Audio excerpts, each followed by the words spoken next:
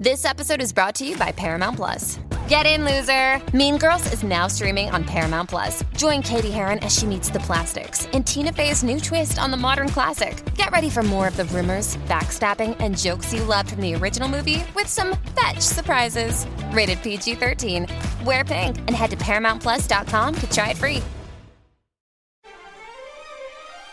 What's up, everybody? Welcome to Show Me the Meaning Wisecracks Movie Podcast. Show me the meaning! My name is Jared, and I'm joined here with the original Show Me the Meaning crew. We got Austin. Yo! And we got Ryan. Hey, film fans, what's up? All right, guys, today we're covering Roma, the 2018 film directed by Alfonso Cuarón, starring Yalitza Aparicio. I hope I'm getting that right. As always, let's start with some first impressions. Since I already know what Austin thinks about this movie, let's start with Ryan. Ryan, what was it like watching this movie?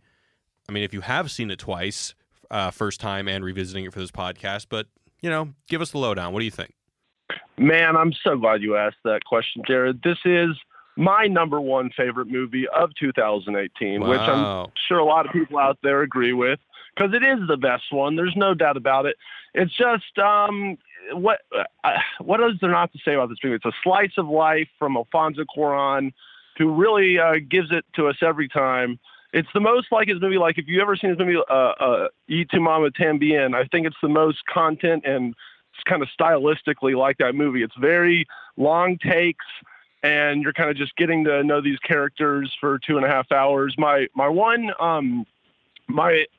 So it's a beautiful movie, and I have a lot to say about it. I'm excited we're talking about it. My one criticism, a little too long, probably about 25, 30 minutes you could take out of this movie easy, but hey, who cares? It's a fucking masterpiece. All props to Cleo, the person who plays Cleo, a brand new actress. She knocks it out of the park, and yeah, this movie's amazing. What do you got to say? I got to say rock and roll. Let's hear from Austin. Austin. Well, the reason that Jared said he already knows what I think is because I messaged him earlier this week and I said, I don't just love this movie. I am in love with this movie. I am infatuated with this movie. As a matter of fact, it was Ryan that recommended that I see this movie. I don't know if you remember that, Ryan, but we were recording. And yeah. Yeah, and I said I hadn't seen it, and you said, you got to see it. It's going to be the best picture. And I'd heard about it a little bit, and, I like Alfonso Cuarón, obviously. But it was you that said you got to go see it. And you both, I think, said I had to see it in the theater. So I made sure that I was able to find a theater near me that had a limited release, a limited screening. And I went to this independent cinema house and I watched it. And that was, over a month ago now. And it has stuck with me more profoundly than any other film that I've seen, I'd say in the last handful of years. And there are a couple of reasons why, and we'll probably get into that later, but it was also just like a confluence of things that were going on in my life at the same time that really kind of made this film speak to me. But I will say this, just because I want to say it, because sometimes we'll see a film and then we'll rewatch it, but I intentionally did not rewatch it because I don't want to ruin how amazing that experience of watching it the first time was. And that's kind of what I mean when I say I'm in love with it. Like, when you're infatuated with a person, that whole like love at first sight thing, like that's how I have with this film, and I don't even want to ruin the beauty of that initial experience. So I'm going to wait a very long time before I watch this on Netflix. Yeah, I respect that. There are a couple of movies that I've only seen once because they worked on me so well. Like, have you ever seen the movie The Place Beyond the Pines? Oh, yeah. I have. I didn't really like that movie. See, I don't think I would like it again if I rewatched it, but for some reason, maybe it was the meal I just ate, maybe it was the theater experience, maybe it was the company I was with, but that movie grabbed me. And I don't think it'll ever happen again. So I've only seen it that one time, and I will never rewatch it. At least I don't plan on rewatching it. I had that experience with like a film that I know for a fact if I watched again, it won't have the same impact. It's called Smashed, and it's this little independent film with Mary Elizabeth Winstead and Aaron Paul, and it had this profound impact on me. It's about like these two alcoholics and some shit that they're going through, and it just had this really profound impact on me. And I know if I saw it again, I'd be like, yeah, okay, it's a decent movie, but in my mind, it was like it rocked my world. And I think sometimes that's a good thing, to experience a piece of art and not have to like re-commodify it on subsequent viewings, Definitely. I'm glad you brought that up, Austin, about the theater thing, because I kind of needed to elaborate on my intro a little bit, because I saw it in the theater the first time when it was in its original release here, and then I also just rewatched it for the podcast on my home TV, And I've never seen a movie like this before I watched this on Netflix, I recommended it to so many people like I did to you, and a whole bunch of people watched it obviously on Netflix just because it's way easier. And I got a lot of people going, I don't know, man, you kind of hyped that movie up a lot. And then the few people that did go out and see it at the movie theater were like, holy fucking shit, I cannot believe what I just watched. That was so amazing, because it really is. And then people will say, well, shit, does a movie shouldn't just have to be good just if you see the movie theater. But I got to say, this is an experience. This is like a black and white 65 millimeter roller coaster ride. That's the slowest roller coaster ride you've ever been on with a 10-minute mopping scene. But God damn it, if you stick it out in the movie theater, it works. But if you have your fucking phone around you and, you're 5 minutes into the mopping scene, I'm sorry, but you're going to be wondering, you don't want to check Instagram. It's not going to have the same effect. Go see this movie in a movie theater. Yeah. Well, guys, I hate to break it to you, but I did not watch this movie in a movie theater. Okay. Did you still? What were your thoughts? Trombone. So here's the thing, though. I saw this movie for the first time yesterday, and I delayed watching it because I wanted to follow the advice that you guys are giving me and see it in a movie theater. But then I thought to myself, do I really want to spend the money? I mean, I'll be honest, that was my first thought. But then I was thinking, usually, oh my God. Usually when I make the decision to see a movie in the theater, or I'm a movie theater purist, it's because I contend that this movie was meant to be seen in the theater. But can you really say that about this movie? It's certainly perhaps optimized for the theater, and I know I'm being just kind of like a cheap bastard here, but I was like, you know what? This movie was only greenlit because it was Netflix. It was paid for by Netflix, and this is the new future of films like this getting made. So if it doesn't work on this screen, then we're in trouble. And so I wanted to experience it for the first time on Netflix, and I liked the movie. I'm going to be honest. I don't think I had quite the transformative experience you guys did. Perhaps it was because both Austin and Michael Burns, Austin's old roommate who sometimes is on the Squanch podcast, I mean, you guys hyped it up crazy. I mean, you guys were talking about like using language to think it was like the best movie ever. I liked it. It honestly reminded me a lot of Fellini movies that I saw when I was in high school. This one probably just made a little bit more sense. But especially toward the second half of the movie, once the impregnation scene and the beach scene, I started to get really, really sucked in. And I'll admit, I probably would have had a better experience if I were in the theater, but I don't want to give the impression that I don't like the movie. I think the movie is great. You mean the abortion scene or the birth scene? Yes, the birth scene. The birth scene, not the abortion scene. Drastically honestly, this is so fucking hilarious. I'm sorry. Is that what I said? Did I say? Did I say abortion? You said the pregnancy scene, and then it made me think of the naked dude with the pole dancing around and doing his karate, his martial arts shit. And then I remembered what you're talking about because it's the tension of that scene and the beach scene that are like, you like hold your breath. It was like the opening of Gravity where you're holding your breath for like the first 9 minutes of that movie. Like I didn't breathe during the beach scene, and then during the birth scene, again, same sort of thing. I was like those two sequences, I don't think I breathed. You know? Yeah, I'm glad you brought that up because another thing about Alfonso Cuarón is that I like all of his movies, but every single one of them I think other people generally like more than I do. So for example, like I know Ryan swears by Gravity. It's one of his favorite movies of all time. To me, it's a good thriller. Am I wrong, Ryan? No, you're right, but I can see people, not loving Gravity as much. I mean, I fully admit it's very light on story and whatnot. I just thought the special effects were so groundbreaking and amazing. That's all, Right. Same with Children of Men. I like the movie. I would even say I like it a lot, but I'm not in love with it. I don't really think that a lot of the fancy camera work is much more than just cool. But I think I'm in the minority there. Anyway, I really like this movie. I probably should have seen it in a theater. But, I mean, can we just take a second? It's like, what does that mean if we see a movie that's probably going to win Best Picture that really only works in a theater but is being basically promoted by Netflix, paid for by Netflix, and more or less they want you to see it on their platform because it's going to make you subscribe and get more subscribers. I mean, what are we supposed to think about that? I mean, it is crazy. You're right. Alfonso Cuarón, though, will tell you that the best way to see this movie is in the movie theater, so he's not saying go watch it on Netflix. Netflix obviously wants you to watch it on Netflix. But yeah, like what it says is, I think the best point made is by the Netflix people when they say, like, think about your favorite movies you've ever seen. Did you watch them in the movie theater? Probably not. You probably saw them on video, like The Godfather. I watched them on tape, whatever. Like, so they want to be in the business of making the best movies, but obviously but also giving what the customers want, which is convenience, unfortunately. But, if the theatrical experience is there for the people who want to see it, but this particular movie is strange in that way, that it really does play so much better in the theater. It's insane. Jared, you really just proves my point on how much, you kind of I don't know.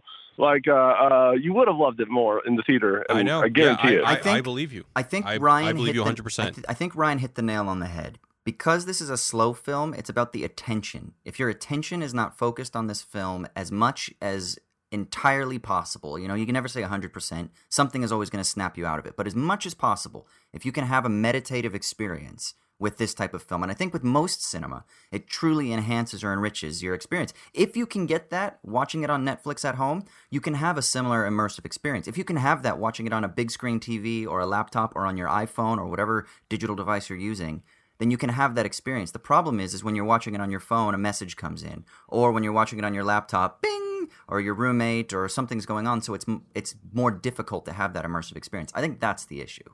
I don't ever fuck with watching movies on my phone. That is not something that I do. I mean, I have a TV, the room is dark, try to make it as quiet as possible, but I get the message. Anyway, let's go into a recap. Cleo is a live-in domestic worker for an upper-middle-class family in 1970s Mexico. After briefly dating a young martial artist named Fermin, she gets pregnant and is abandoned by him. She witnesses the patriarch of the household, Antonio, running off with another woman, while the matriarch, Sofia, flirts with the idea of an extramarital affair, but ultimately does not pursue one.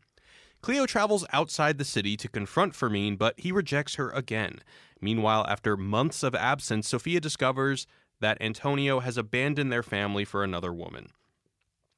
On the way to buy a crib for the baby, Cleo finds herself in the middle of the 1971 Corpus Christi massacre and goes into labor, but the baby does not survive. Cleo goes with the family on a vacation to the beach, and Sofia tells the family that Antonio will not be coming back. Two of the kids almost drown in the ocean, but Cleo saves them, and she admits that she never wanted the baby to be born. Back at home, the family gets accustomed to their new living situation, and Cleo says she had a great time at the beach. End of movie.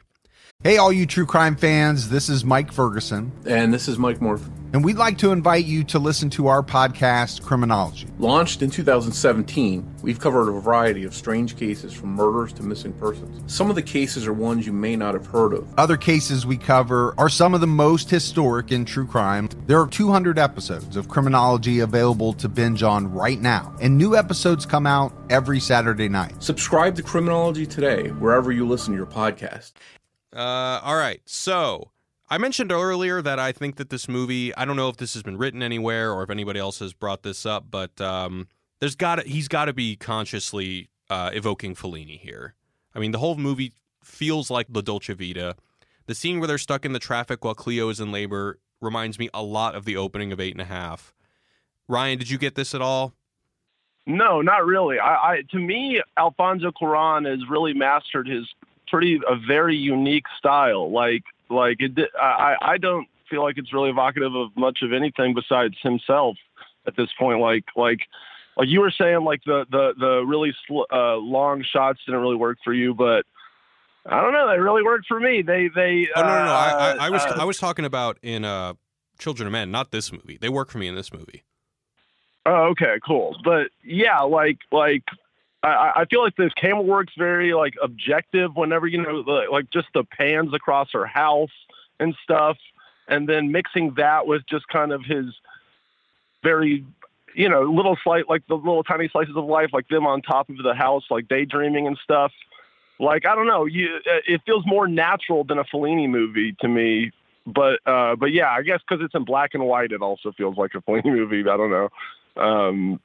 Yeah, I guess maybe early Fellini when it's more like the Italian neorealism. Yes, when we have that's what I was going to say. It's because 8½ is more surreal, whereas La Dolce Vita and earlier stuff has more of the neorealist. Whereas for me, this film was very grounded in a realism that wasn't quite, So it was much more of like a neorealist interpretation, let's say, of like Fellini. But I mean, how can we say it's not inspired by Fellini? Cuarón is clearly a cinephile, so I'm sure that his specter hovers over Cuarón's work, you know? Sure. All right, guys, let's start off talking about the political context of this movie. I read a really great article in Time magazine called Real History of Roma by Alejandro de la Garza. And so throughout the movie, there are events going on in the background, whether it's the aforementioned Corpus Christi massacre that happens while she's buying a crib, or there's various proclamations on the radio that are talking about how a particular president has been brought into office. There are marches in the streets. So basically, according to this article, since I know nothing about Mexican history, I had to look it up. Since 1929, Mexico's government was dominated by the Institutional Revolution Party. And at this time, in the 70s, resistance to this government was reaching a boiling point. So the Institutional Revolution Party, or the PRI, was responsible for what is called the Dirty War, in which they committed horrible atrocities to squash any attempts of rebellion, especially in the rural areas where they could do all sorts of horrible stuff without anyone really even reporting on it. So in 1968, a lot of youth movements broke out in the United States and around the world, and Mexico City experienced a summer of street protests against government repression, and you can see a little bit of this. There are campaign posters and signs for the PRI in several scenes. And then in the crib scene where she goes into labor, on June 10th, 1971, a crowd of protesting students was attacked by the Halcones, or Falcons, which were a group of young government-trained paramilitaries intended to pass as a rival student faction. They were armed with knives and bamboo sticks, and they killed dozens of demonstrators, and the clash sent shockwaves through the country. It wasn't until 2000 that the PRI would be ousted, and so that's kind of some context to that, which I think is, I would say in general, a lot of the important things going on in this movie are things that are in the background, not only socially in the background, but just literally in the frame, things going on in the background. The only other piece of context I want to bring up is that Cleo is an indigenous person, and that like land shortages, in addition to the regime's policy of keeping corn prices artificially low to promote industrialization, this is a direct quote from De La Garza, forced massive migrations of poor indigenous populations both to the United States and larger cities in Mexico to become these live-in housemaids. So I think that we're seeing all sorts of different reflections of the social climate of the 70s, which I guess is when Cuarón grew up in Mexico City. Well, yeah, I was just going to say, we really haven't talked about how this is a very autobiographical film for Cuarón, you know, and that he's supposed to be one of these kids that are, you know, kind of represented, and that he really had a nanny that was, you know, that Cleo represents. And he dedicates the film to her at the end, right? Well, hold on. Yeah, that is, yeah. Is Cuarón's past, is it this middle-class family of this movie, or is it the elite upper-class family of Y Tu Mamá También? No, it's this movie. I mean, they're pretty upper-class in this film. I mean, middle upper-class, but like, yeah, like he was one of the wealthier kids in his town. I think is his biography. In Y Tu Mamá También, I thought they were like elites. Which is what I assumed was his background, because that movie felt very personal as well. But it was also later in his life. Like, I think that was, yeah, maybe they, I see. I don't know, got more money. I don't know. Yeah, I think that, you know how you said that like Michael Burns and I both were raving about this film, and I think one of the reasons was the political backdrop that you just alluded to that made the film so rich for me. Because, so Cleo is of Mixteca background, which is, I believe, from the region of Oaxaca in Mexico, which has been a site of indigenous struggles against the Mexican government for a very long time. So in particular, what you see in the background, and I think there are a few huge themes that make this film so rich to me. One is like gender roles, difference between, you know, a sort of type of masculinity and how the men are portrayed. And then, of course, sort of like a feminine desire. What is the feminine role? And a sort of like type of portrayal of a feminine let's say, stereotype or caricature within a certain society. But then all of that, I think, also relates to the issue of the economic division or the class division that you get that is so important. And one of the things that's so important for understanding class is the idea of expropriation of land, right? Which is like the taking of land. So there's a shortage of land, but it's not because of like natural causes or something like that, but it's because the government was literally expropriating this land from indigenous peoples and then kicking them off of their land. So, you know, there are all these scenes where there's this one scene where they're in this bar, you know, when they go off for the holidays and they kind of sneak off, and then they're in this bar with all the other like caretakers and the workers and stuff in the area when they're at like the wealthy people's home, which is funny too, because remember the wealthy people, when they're shooting the guns and stuff like that, they're joking around about like the communist revolution and expropriating land and stuff like that. So this isn't like me reading into this film. Cuarón is clearly channeling some sort of like class struggle here. But there's this bit where they're in this bar during that kind of sequence where someone mentions to Cleo that, oh, that guy over there, he was a farmer, but his land was stolen from him. There is another bit during that sequence where, you know, there's a fire actually that's caused in the fields. And like they killed his dog. Yeah, they killed his dog. Fuck that. Right. Yeah, I know, right? No violence to animals. And there's another bit in the fields where they've got like these, I think they've got like these crosses set up so that people were killed again because of these struggles over land. So you have this issue of like geography where land is literally being taken from indigenous peoples and it's being acquired by the government and then, of course, sold off to privatization. And so that's something that takes place in the background that I think we can't ignore, that makes this film, it sets the frame of this film almost as like the mise-en-scène that we cannot ignore because it governs everything else. So you can't understand her role in the middle class or upper middle class family without understanding how she was displaced from her land.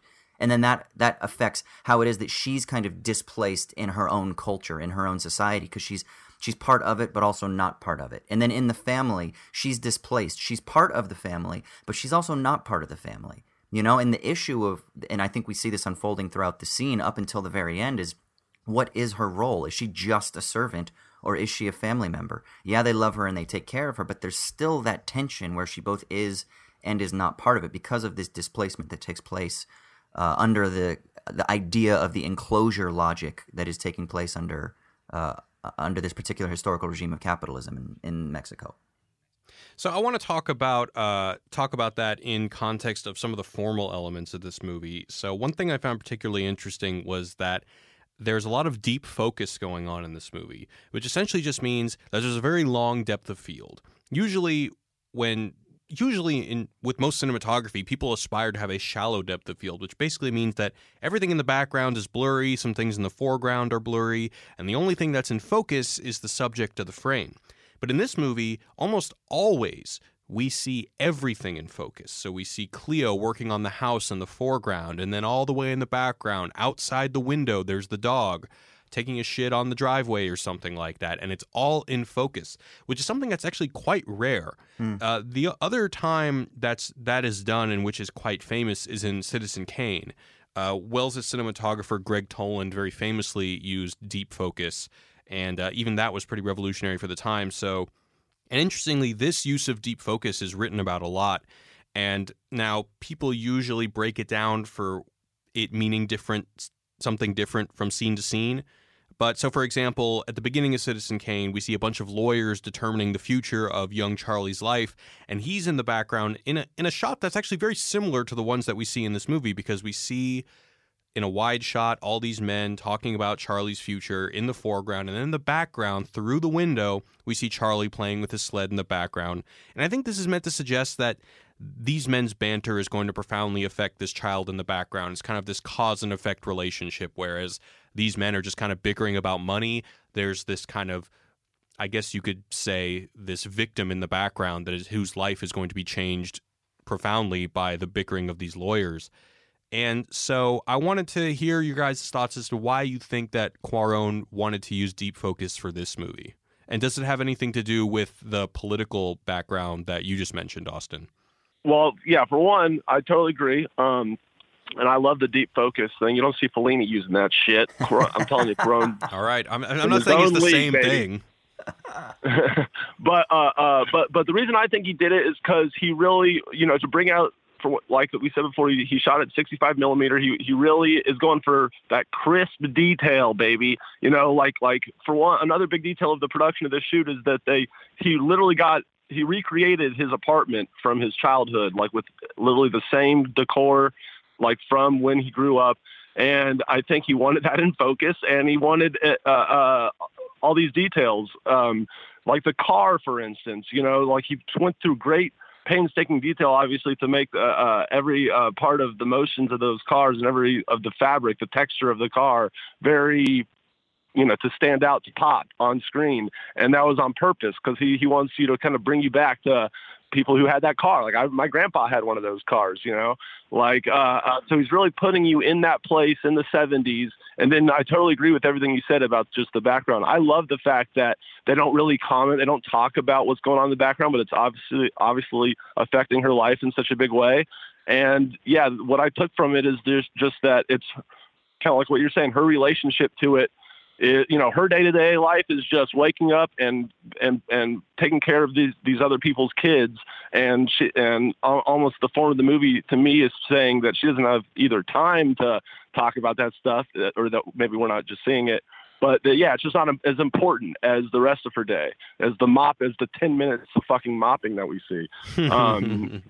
Yeah, that's kind of how I took that stuff.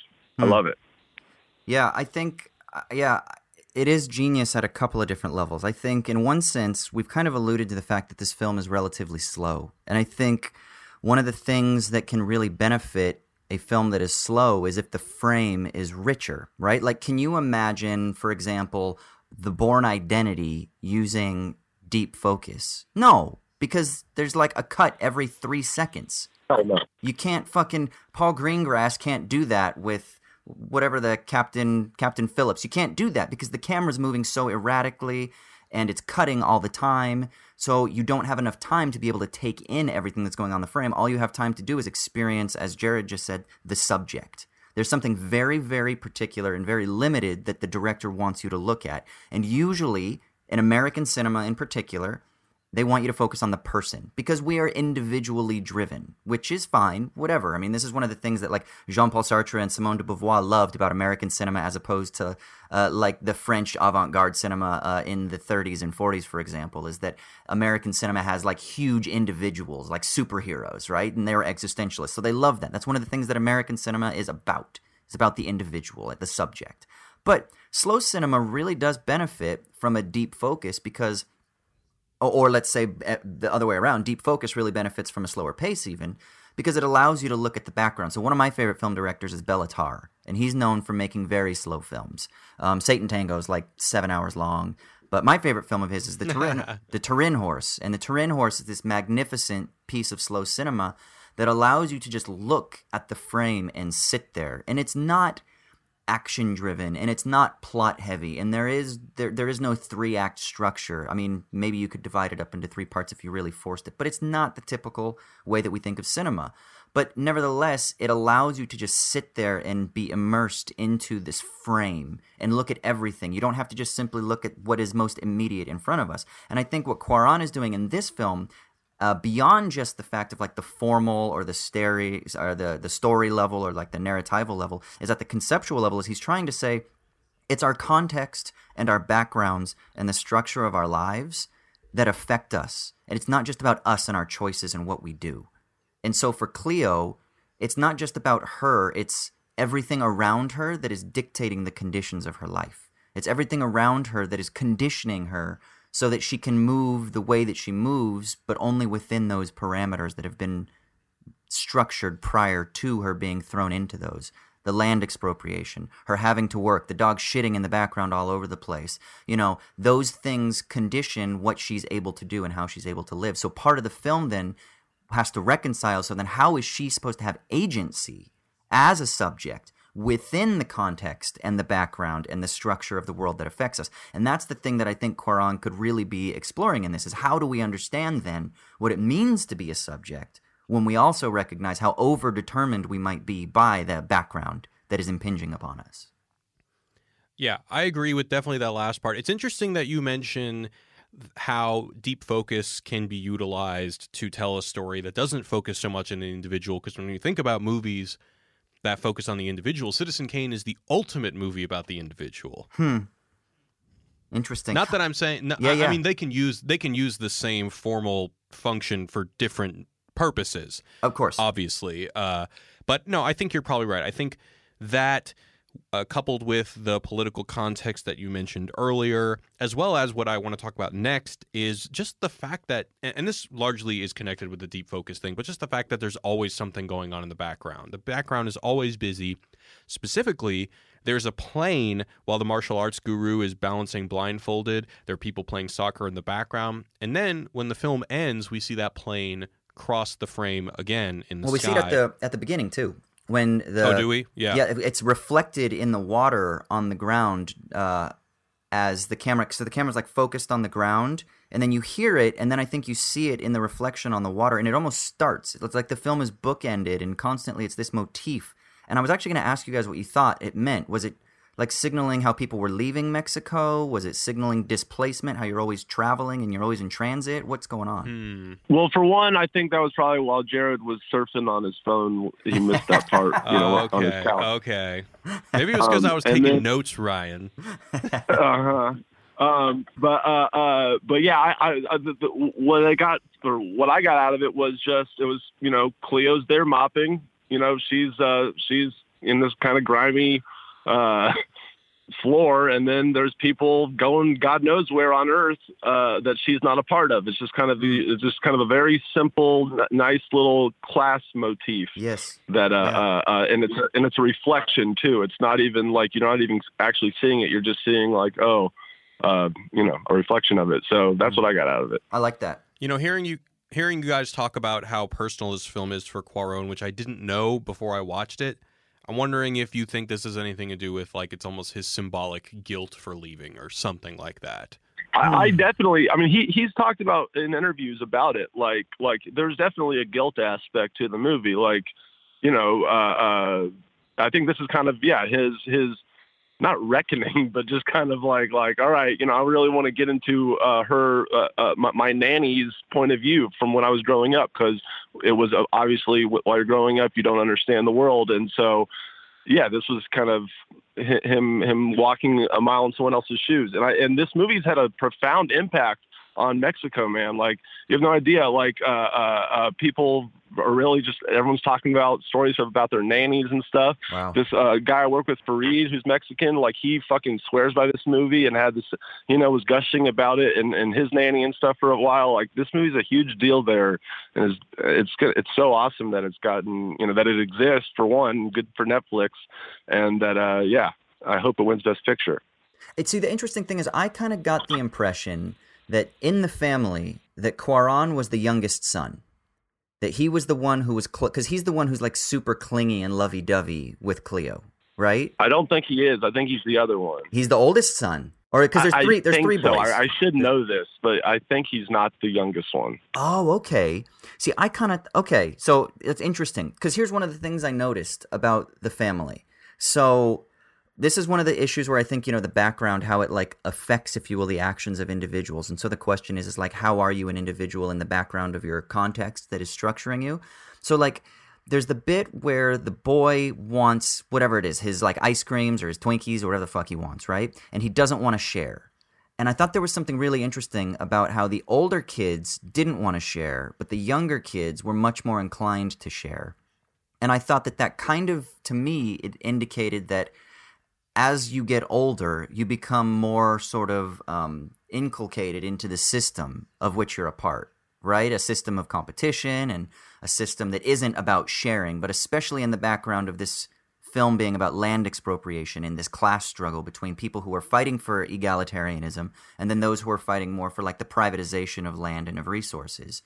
And so what you get then is how that affects the family division, how the older you get, you become like the father, and you become selfish, and you become less concerned about community, and you become less concerned about preserving that sort of more egalitarian mindset, and you become more individual and focused on your own things, right? Not that having individual desires is a bad thing. Of course, that's not what I'm saying. But the point is that there's an extreme to which an individual pursuit can become a negative thing because it can detrimentally affect other people around you.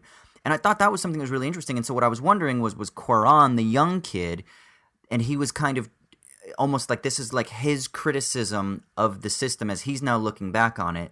And maybe it's even more interesting now if he's not the young one, because then it's almost like a self-criticism where he's saying, wow, I realize how that system even affects me. And now this is like Ryan just said, this is not like an apology, but this is kind of like he's trying to even the scales of justice almost by saying, hey, I'm working through this. I have no idea which child he is, but I like Ryan's reading, and it kind of ties into my pure guess of a reading about the plane being his kind of guilt of leaving, that it could also just be like perhaps wishing that he had done things differently or saw the world through a more mature lens when he was a kid or something like that. Yeah. All right, so let's talk a little bit more about some formal elements going on in this movie. So Ryan already alluded to this, but there's a lot of stationary panning shots. The camera tends to stay stationary and pan, which is basically just going from left to right rather than laying down tracks and having the camera move. Just from a practical standpoint, I'm going to go ahead and venture a guess that Cuarón wanted to shoot in a real house. He didn't want to build a set. He didn't want to build a house that has like a wall that collapses so he could make the camera move more cinematically. He wanted to have a real domestic setting. So that's probably why he, on one level, why he just let the camera pan rather than move. The only times we really see the camera move is when Cleo is walking through the streets of Mexico, when the forest is burning, and when Cleo is going into the ocean to save the kids. There might be a couple more. I didn't rewatch the movie, but I wrote down those couple times when it is on a track and the camera's moving with the subject. Yeah, I think you're right about that. Do you think that there's something thematic or conceptual that is accompanying those moments, or do you think it's just because of the limitations of like the real domestic setting that he's thrown into? Oh, absolutely. I mean, he wants to lock it off, and like it's a slow movie, but then those are the kind of big beats. I love that fire scene. That scene was amazing, and then the guy singing the lullaby while the place burns, and the whole town is putting it out. To be honest, while I was watching it the first time, I'm like, I don't know. I'm sure this means something more than just, it's the whole, like we were saying before, the whole background isn't really being said. And why are we watching this scene? But it was poetic. And then the fucking beach scene, I mean, everyone loses their shit on that. Like you said, you can't fucking breathe. And so obviously he wanted to, let the camera a little loose for that scene. Yeah, during that lullaby scene, I got super emotional. Gosh, I don't... It's for effect, is basically what I'm saying. It is, right? Yeah. Yeah, I like... Yeah, that's one of the effects that it has. Like, if the camera is so static all the time, but then all of a sudden you go to handheld, or if you go to like a tracking shot, obviously it's not handheld here, but you go to a tracking shot or something like that, then it changes the pace. So like our experience of it becomes almost more frantic, right? If everything is slow before, maybe that's why the birth scene and the beach scene at the end are so intense compared to the rest, is because we've been lulled into a sense of almost like calm in at least our aesthetic digestion of what's before us. And then all of a sudden it's like pace, and that sort of disrupts us and it affects us in a different way.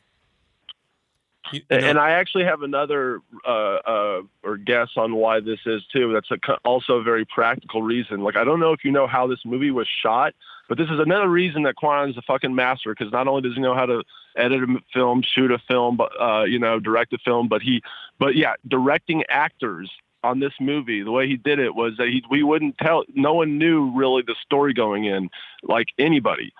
They would basically go into a scene, and then he would tell them kind of about what they were doing during that scene. And there was, so every scene was chronologically shot and piece by piece. Oh. So I think that, having a locked off camera, you can't be having just, if people don't know really what's going on until the day, you can't really be doing all these crazy moves. You want to just lock off the camera, also because, it's a slice of life movie, so it's slow, like we said. And then, just let these pretty new actors act. There's only one real actor in the movie. It's the mom. And, all these other people are just regular people that a famous film director has got into a house with 65 millimeter film to shoot a movie. And this is how it turned out. It feels so real, it just feels real. It's awesome. Yeah, I got nothing better than that. You know, one thing I forgot to mention, and I don't want to dwell on this for too long, but I mentioned deep focus. The one scene that has selective focus is the baby scene. And now I don't know if that's for any profound reason or just for reasons of decency, because I don't want that process of trying to resuscitate the baby in focus. It's hard enough to watch as it is. Interesting. Yeah, it seems tough, man. It really got me. Yeah. And honestly, the scene that got me the most is, which that seems a big part of, is obviously the one that's supposed to get you the most, is when they're on the beach hugging, and then she's like, "I didn't want her. I didn't want him." You know, I literally cried at that moment. I never cry ever. Only Coco has made me cry in the last decade. Something in about this movie. movies about Mexican culture just make you cry. I hadn't put that together, but yeah, you're right. All right, so moving on, let's talk about the car and Cleo's confession. So I really liked the parts with the car. Something that really speaks to Cuarón's mastery, I think, is the fact that every time the car would come into the driveway and Antonio is just, you know, putting it in park, putting it in reverse, putting it in drive, I was like, ooh, like, don't fuck up the car. Even when she's driving on the road and she gets stuck between those two cars, I was just like, oh God, I feel your pain. So there's like a whole progression that happens here. Antonio drives the car into the driveway very carefully with some classical music playing in the background, and I thought that part was just awesome.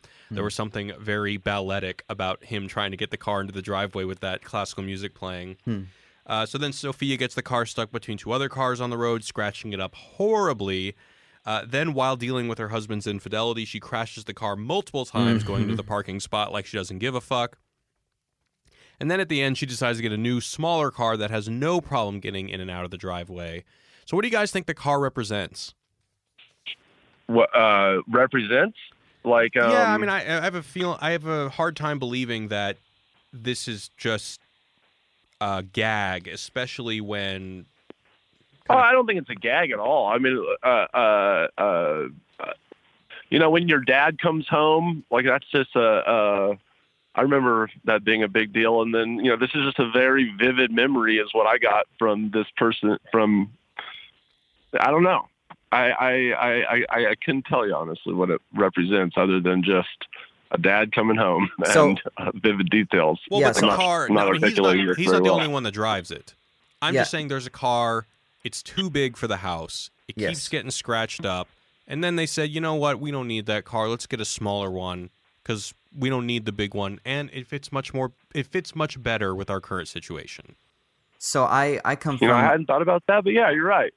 Yeah, I mean, Being grateful for what you got and living within your downsizing. means, so to speak. But so I come from a family that my father is like, when we park in a parking lot, we'll park as far away on the end spot, and he will inch over as far as possible away from the next spot so that nobody parks next to him and potentially dings his door. Like, if there's nobody else in the parking lot, he will still do that because he wants to preempt someone potentially coming and parking next to them.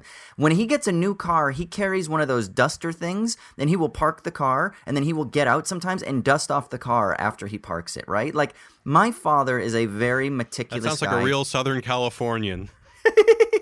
And the funny thing is, he's a construction worker who drives a big pickup truck too. So, Okay.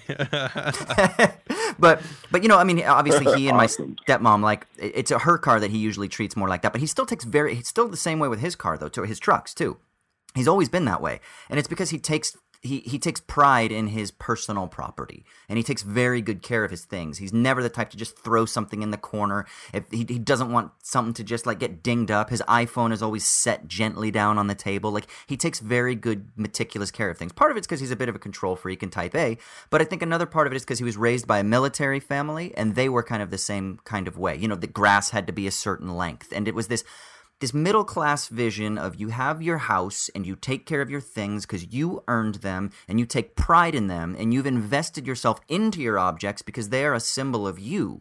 And I think that's kind of what this car is he takes care of it because it's a symbol of his success. It's a symbol of his wealth, of his status, and of who he is. So it doesn't matter that the car doesn't fit comfortably in the garage. He will inconvenience himself, pull in the mirrors, drive incredibly slowly, take an extra 3 times the amount of time in order to park the car so that he can still have this thing and live this image. And especially in Southern Orange County where I'm from, the car thing especially affects me, and I don't know if it has the same context in 1970s Mexico, but the car is almost more important than your house. Like, you can live in an apartment, but you drive a 7 Series BMW because that's what you're in most of the time because it's a commuter city, and that's what you're showing off to the public as you're driving down the street. So that might have something to do with this. And then at the end, when the mother gets a smaller car, she's like, fuck it, we don't need to live up to those standards anymore. Let's just be practical and be realistic here.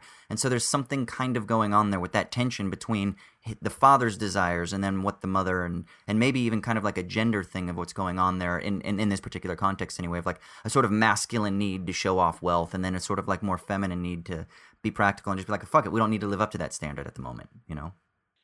I think that was a great breakdown of the car, Austin. No, well, thank you. Well, the way I read it is how perhaps, and I'm not married to this at all, I think also what Austin put forth is interesting.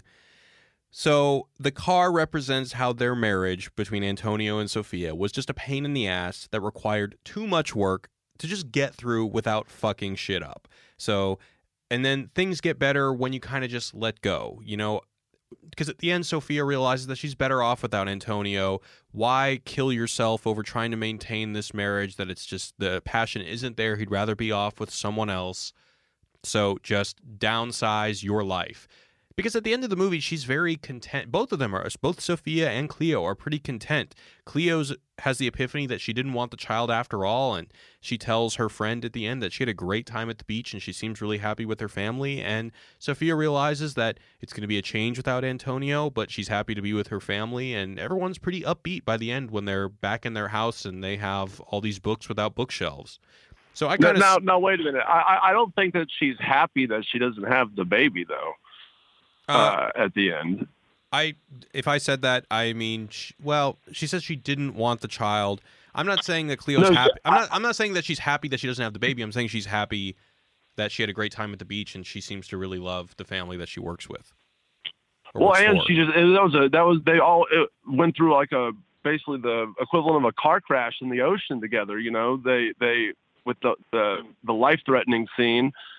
So yeah, that was kind of, to me, the big moment of contentment at the end was that in that moment of her saving those kids, she really kind of, everyone saw what was true and meaningful in life, and that they had each other there, and no matter what their class relationship was, even though that affects their lives. And then, yeah, she couldn't wait to tell her all about this crazy adventure she had at the beach.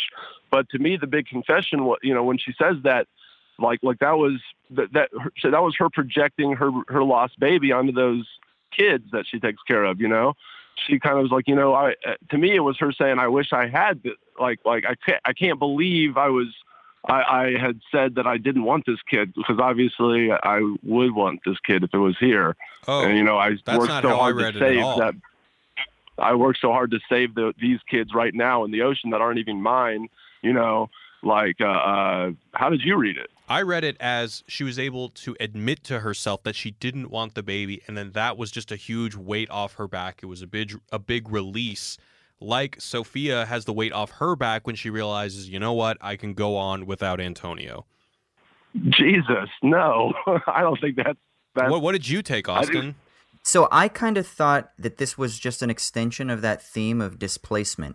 And what it did is it affected her vitality and her ability to conceive life, right? And I think that what we experience in that final scene is a guilt. It's a guilt and it's a shame. And I don't think they're the same thing. I think the shame comes from something that is uncontrollable, and the guilt comes from something that she feels responsible for. So I think that because she felt that it was her fault that she couldn't have the baby, I think there's a shame.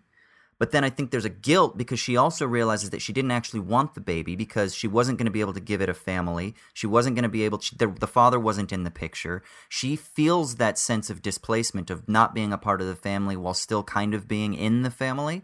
And so I think it was that. And I think at the end, what you see more than anything is this confluence of these emotions of I couldn't save my baby, but I could save you, and you are my family. I may be displaced in this world. I may have had my culture ripped from me, my land ripped from me. We find out in the middle part of the movie that her mom's land is now going to be taken away too.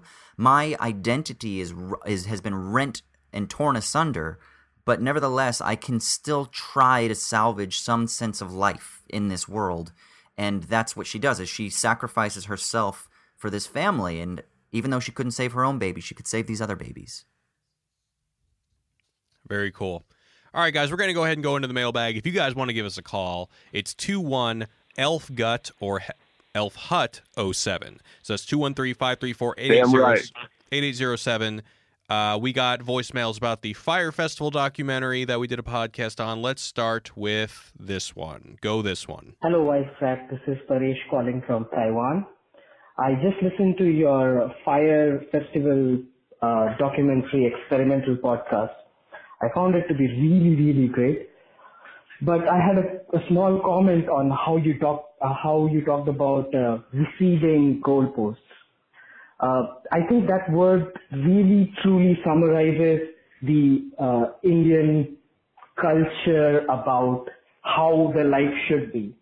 So let me give you an example. When we are in school, we are supposed to be a good student so that we can pass 10th grade, what I call our board exams, to get a good high school.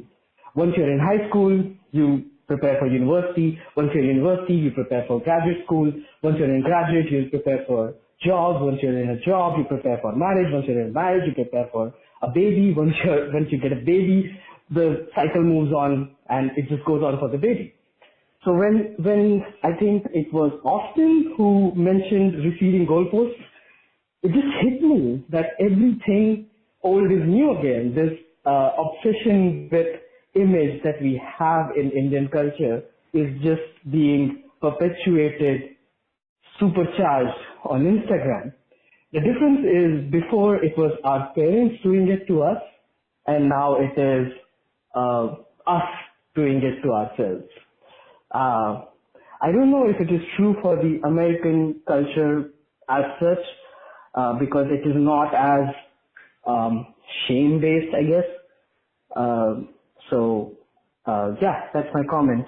I love your show, and I would just like to say that the documentary experiment was successful.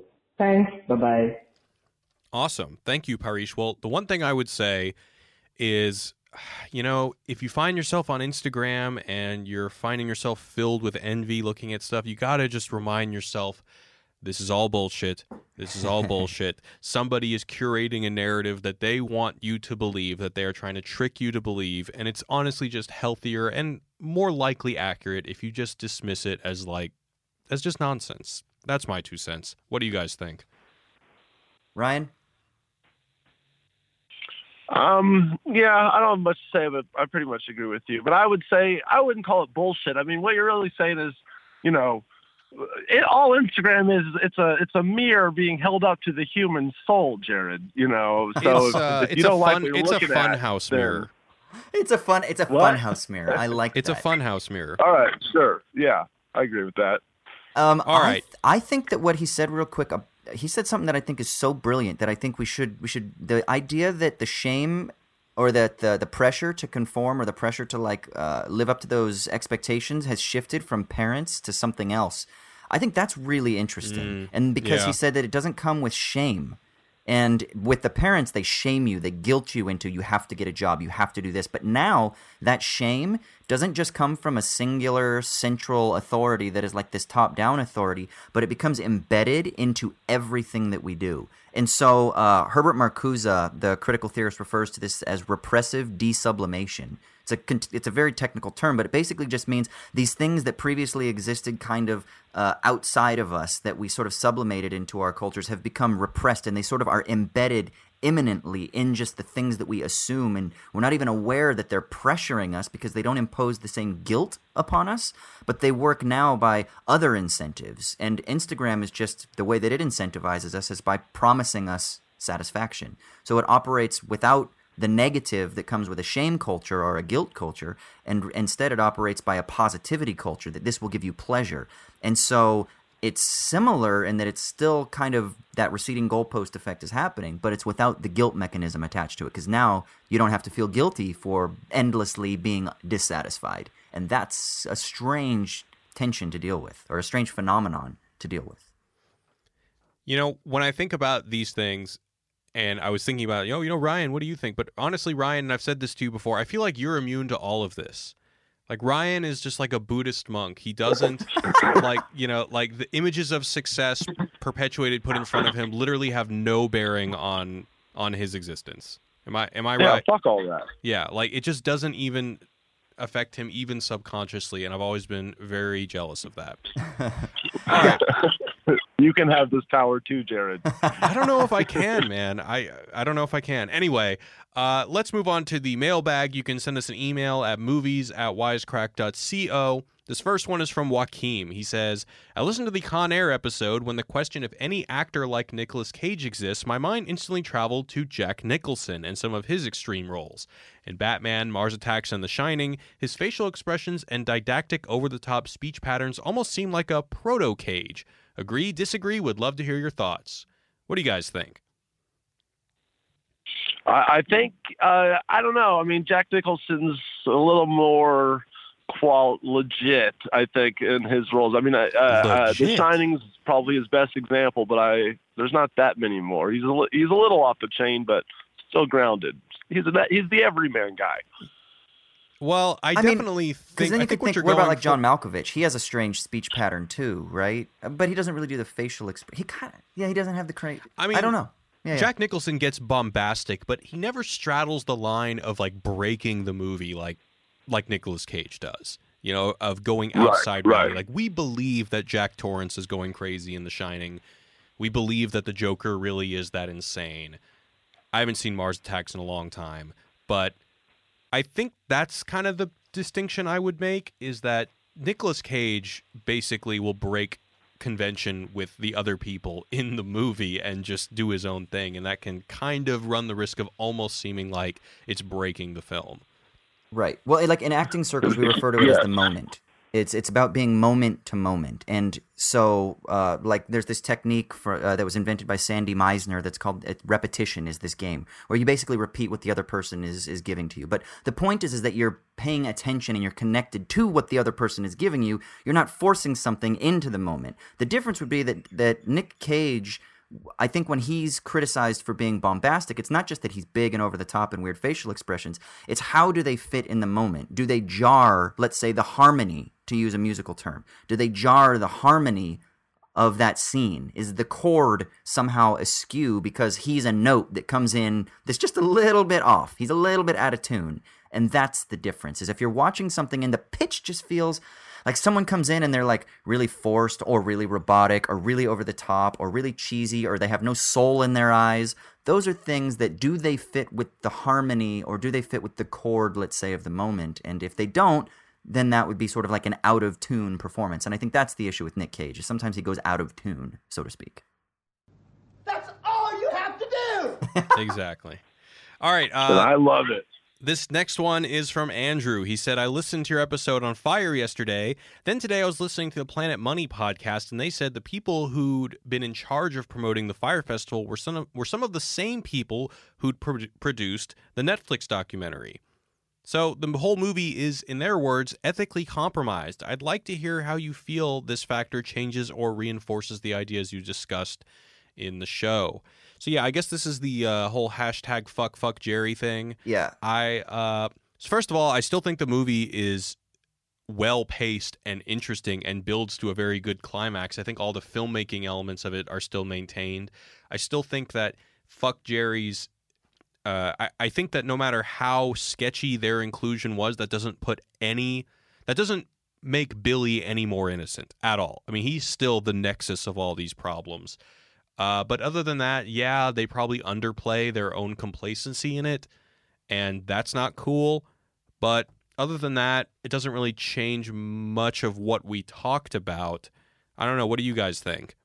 Well, so I made this initial comment at the outset, and remember Claire and I had just a little bit of like she didn't quite buy it, and I didn't say this explicitly, but this was in the back of my mind. I knew that it was produced by the guys from Fuck Jerry. It is produced by Jerry Media. The documentary is. And I rewatched the documentary this week with a friend of mine, and one of the things that I paid attention to was this issue explicitly. Because I mentioned at the outset where I said I felt like this film was intended to provide cover or support for the people that have a class action lawsuit against Billy. And that's what it felt like to me. And I think the thing is, look, every documentary comes from a perspective. You know, How to Make a Murderer. Remember after How to Make a Murderer, everyone was like, well, here's the thing. But then there were all these op-ed pieces and other like investigative pieces that were like, well, here's other stuff that you don't find out in the How to Make a Murder documentary because it's from a different perspective. So we have to realize that every documentary, every book, every podcast is going to come from some sort of biased perspective. And so clearly there is a bias within this documentary.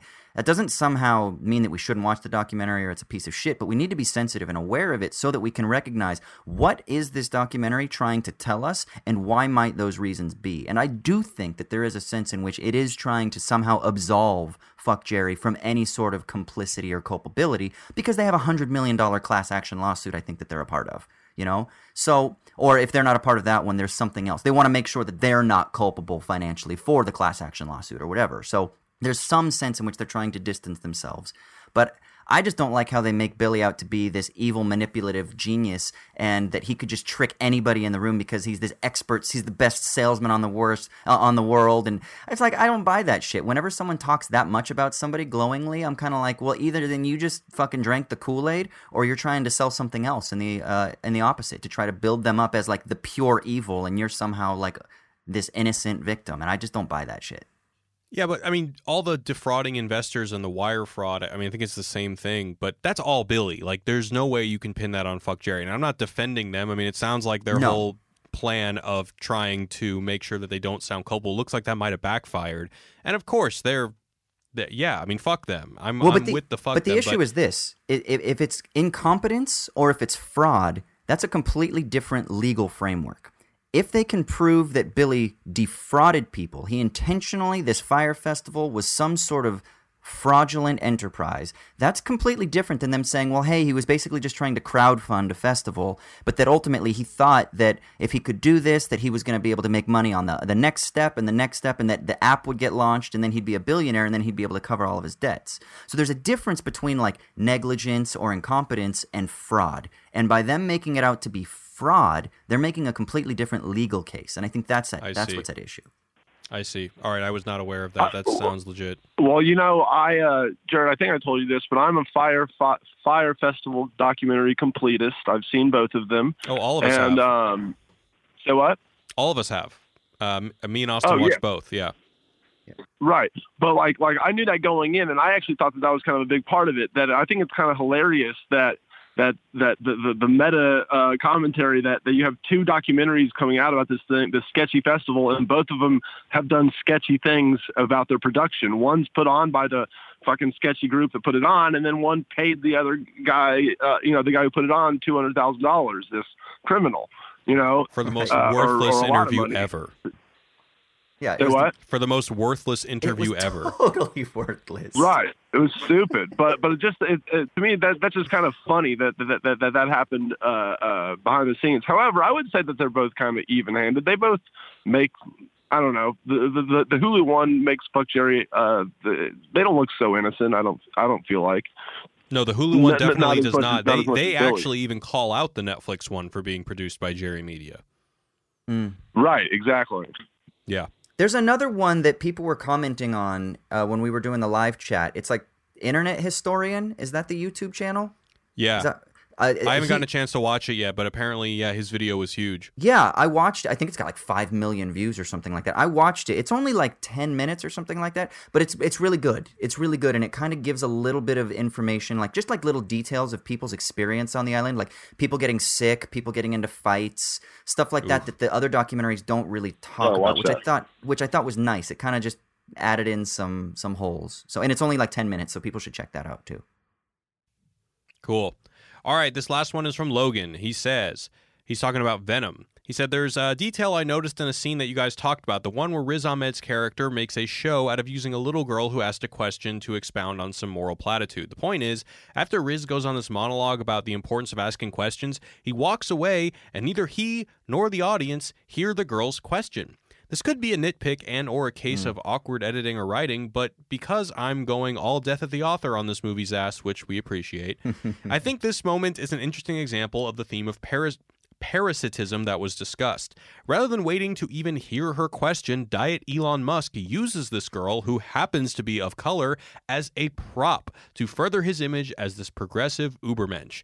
In a way, I find parasitic. He adopts the superficial image, but because he's a fuckboy who doesn't actually give a shit about the little girl's question, he's not able to achieve symbiosis between his public image and his real motivations. Overall, I think it's telling that this character cares more about his image as this magnanimous, noble figure than he does about following through with the moral stance that he tries to champion. That sounds legit to me, Logan. A couple of people have brought that up. I don't think they put it as well as you did, but I like that. And it's, if that was the case, I'll go death of the author with you. Whether the writers intended it or not, I think the fact that it works kind of just adds into the equation of why I kind of strangely appreciate this movie. You're saying it has more depth than people have given it credit for? I don't even know if I'm saying that. I'm saying that the movie is odd and fun and weirdly fun to think about. Is I get all I'm really saying. What we're saying I don't is, even think give the us a theme sequel, of parasitism. Tom Hardy. Well, I'm not even saying that either. I'm saying that the theme of parasitism isn't even done like gracefully or subtly, but I'm glad it's there in a fun movie starring Tom Hardy, in which he goes kind of crazy. Yeah, and if there's a sequel, I'm sure I'll see it. Of course, there's going to be a sequel. Am I nuts? I'm going to say there's no depth, but I'm glad that this guy found a little bit in it. Good job, guy. All right, guys, we're going to sign off. Ryan, where can we find you on the internet? Oh, man. You can find me on Ryan Shorts and Ryan's Game Show on YouTube and Facebook. I have shit there every week. And I guess you can see me on Funhouse now, too. Yeah. I'm going to be on a GTA video in a couple weeks. And he was in one of their videos about the Super Bowl recently, and I've got a collab coming up with them soon, so I'll be over at the office to harass you, Ryan, soon. Oh, hell yeah. I can't wait for that day! Nice. All right, Austin, where can they find you on the internet? You can hit me up on Twitter, Austin_Hayden. You can hit me up on Instagram, AUS_HAY. I do a philosophy podcast called Owls at Dawn. I do another film podcast called I Dig This Movie. We just did a little review on A Star Is Born, and then the main episode was on Teen Wolf, but we have a huge back catalog of shit, so we've been subtly going for 2 years, but, I'm torn between my two movie podcast loves. I've got, the Show Me the Meaning crew, which is in my heart, and then I've got my best friend Keir in London, who has, I guess we could say, my loins. So it's difficult, but I split my time between the two.